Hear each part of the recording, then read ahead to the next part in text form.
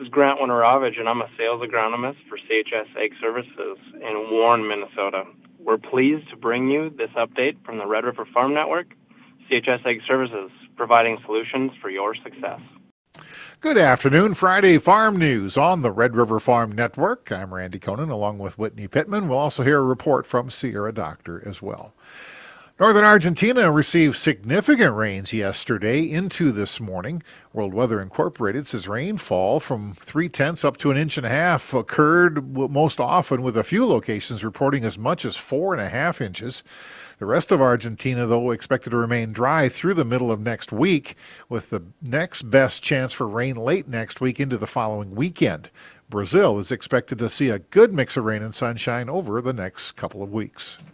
The grain trade will go into another holiday weekend after the close of business today. Comstock Investments market analyst Joe Camp thinks weekend positioning ahead of Monday's Martin Luther King Jr. holiday is part of the grain trade mix today. Another one here, 3 in a row where we're going to have the Monday off to observe the holiday. And you know, it's been a while now that we've had a full week with full activity, and we can see that in the action. That is part of the sluggish pace, you could call it. We're still not maybe at full force. Camp says there is some cautiousness over wide-ranging opinions on where this market is heading. There are definitely split opinions out there about where the commodities are headed, so it is different than a year ago when it felt like everybody was bullish. At this point, you know, there are trades coming in from both sides of the market for sure. So it's creating some bit of a choppy action, and that's usually sometimes what we can associate when we have these holiday breaks, is that we'll come back and it'll take still a little while to develop what should be maybe a fuller trend in these markets. For now, it's somewhat sideways heading into this weekend. AgriSampo North America market analyst Sterling Smith has concerns about this winter's market structure. I'm noticing November soybeans actually down 3, not getting a lot of traction. Seems to be a lot of very fierce resistance around $14 on those November beans. And the $6 level in particular on December corn is also beginning to display some resistance areas. So we need to be thinking about this, because I don't think we're going to see the same sort of behavior this year that we saw last year. Smith says Brazil has a very different crop outlook this year than last year. Last year we had, troubles in Brazil. Brazil's production was noticeably lower, and coming into January, we knew this, and there wasn't a lot that was really going to change that. This year, Brazil's production is going to be solid, and there's not going to be much we're going to do to change that, and if conditions continue, their corn production is going to be good as they start planting that, which is basically right about now. Argentina is going to be a problem, and that's going to offset some of it, but the idea that we may see La Nina ease a little bit, that could mean better weather here in the U.S., and that, is a pretty good cause for nervousness. U.S. Class 1 railroads originated 18,000 grain carloads during the week ending December 24th. That is 20% less than the previous week, 5% less than last year, and 13% below the 5-year average. Secondary railcar bids and offers were $1,200 above tariff, $31 less than the previous week, and $641 less than last year.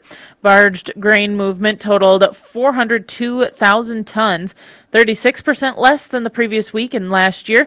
The cost to ship grain from the U.S. Gulf Coast to Japan was $56 per metric ton, 2% less than the previous week.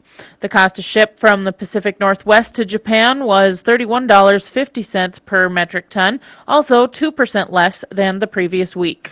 The feeder calf run continues across the Midwest after the short holiday break. Red River Farm Network farm broadcaster Sierra Doctor has more. Auction barns for the second week of January filled up with feeder calves. Bagley Livestock Auction Manager Billy Bushell says this week showed a big push from feedlots and buyers. As the early part of January, there's always a good run, a good volume of feeder calves move right now in January in our region. And market's very aggressive coming out of the holiday season. A lot of guys looking to replace, fill some yards and stuff. A lot of optimism in the future, especially for fed cattle prices down the line. So yeah, there's a lot of aggressiveness on the feedlots and the backgrounders and stuff to buy some calves right now. Prices range mostly from $2 to $2.40 on lighter calves. Well, on the light calves, they can get all the way over $2 into the 220s, 30s on those 4-weight calves, and even into the 5-weight calves destined for grass calves in the spring. But on the heavier calves, the 600-pounders, we have a lot of roughage-fed, hay-fed calves up in our region up here. So there are a lot of good framey calves, not overfleshed. And those ones will even bring over $2 in the 6-weight class.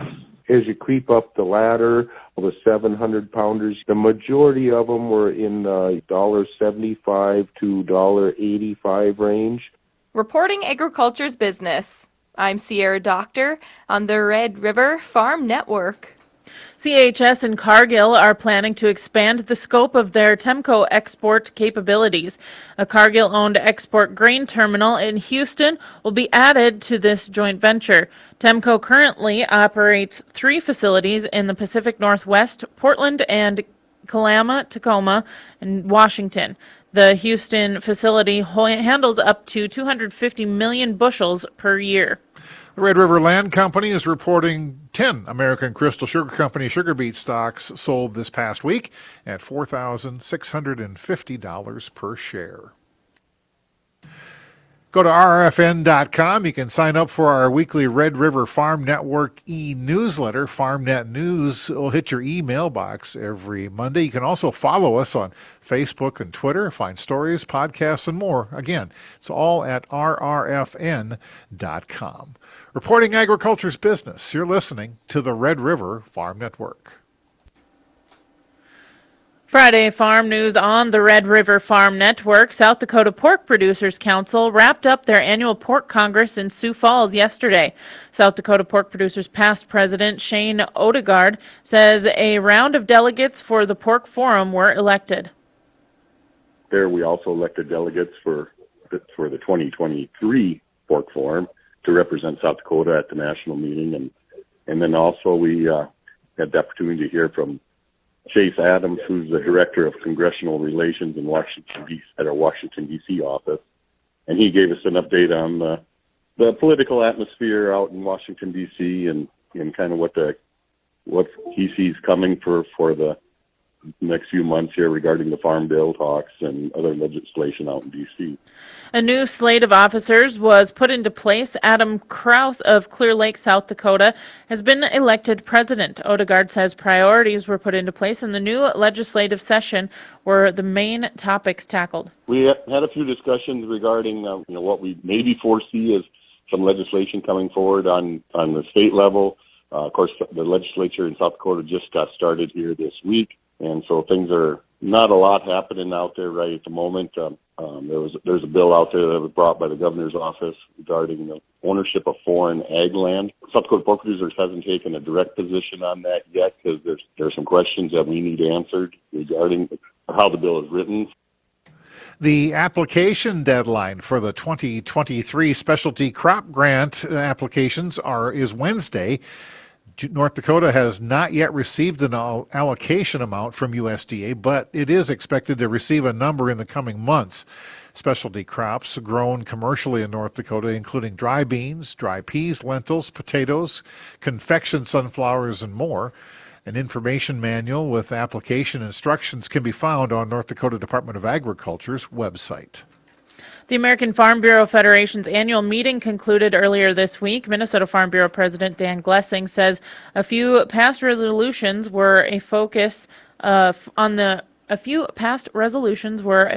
for the upcoming Farm Bill. We had some resolutions come through in regards to Farm Bill, and that was basically expanding it to specialty crops. How do we include those folks? Secretary Vilsack had announced some programs that included specialty crops that were excluded from crop insurance per se. So how do we, going forward in the new Farm Bill, how do we include those folks, maintaining crop insurance and not linking those premiums to anything, as far as conservation measures. Support to protect those entering conservation programs was among the resolutions passed. By expanding some flexibility with conservation programs, how do we make sure that people who are trying conservation measures are having success? And if they end up not having success and go breach of contract, how do we make sure that basically how are those programs implemented so that we can change course if we need to, so that the ultimate goal is met of conservation on the landscape? The 2022 U.S. potato crop was at its smallest level since 2010. Annual production totaled just over 392 million hundredweight. That's down 4.6% from 2021. Minnesota and North Dakota are two of the four states increasing acreage this past year. USDA's weekly export sales report shows total 2022 beef exports of 942,000 metric tons. That's up 2% year over year. Top destinations were South Korea, Japan, China, Mexico, and Taiwan. 2022 pork exports totaled 1.5 million metric tons. That's down 16% from 2021. Top destinations for pork shipments went to Mexico, Japan, South Korea, China, and Canada. USDA's weekly export sales report for the week ending January 5th showed net beef exports at 13,000 metric tons. That's 137% more than the previous week and 31% above the 4-week average. Net pork sales at 13,000 metric tons are 40% less than the previous week and 68% below the 4-week average. A coalition of 50 agriculture, rural, and consumer groups has sent a joint letter to key lawmakers seeking support for mandatory country of origin labeling for beef. The letter references a recent poll of American voters that found 86% of respondents support this labeling law. The groups signing the letter range from National Farmers Union and RCAF to the United Food and Commercial Workers Union. You're listening to the Red River Farm Network.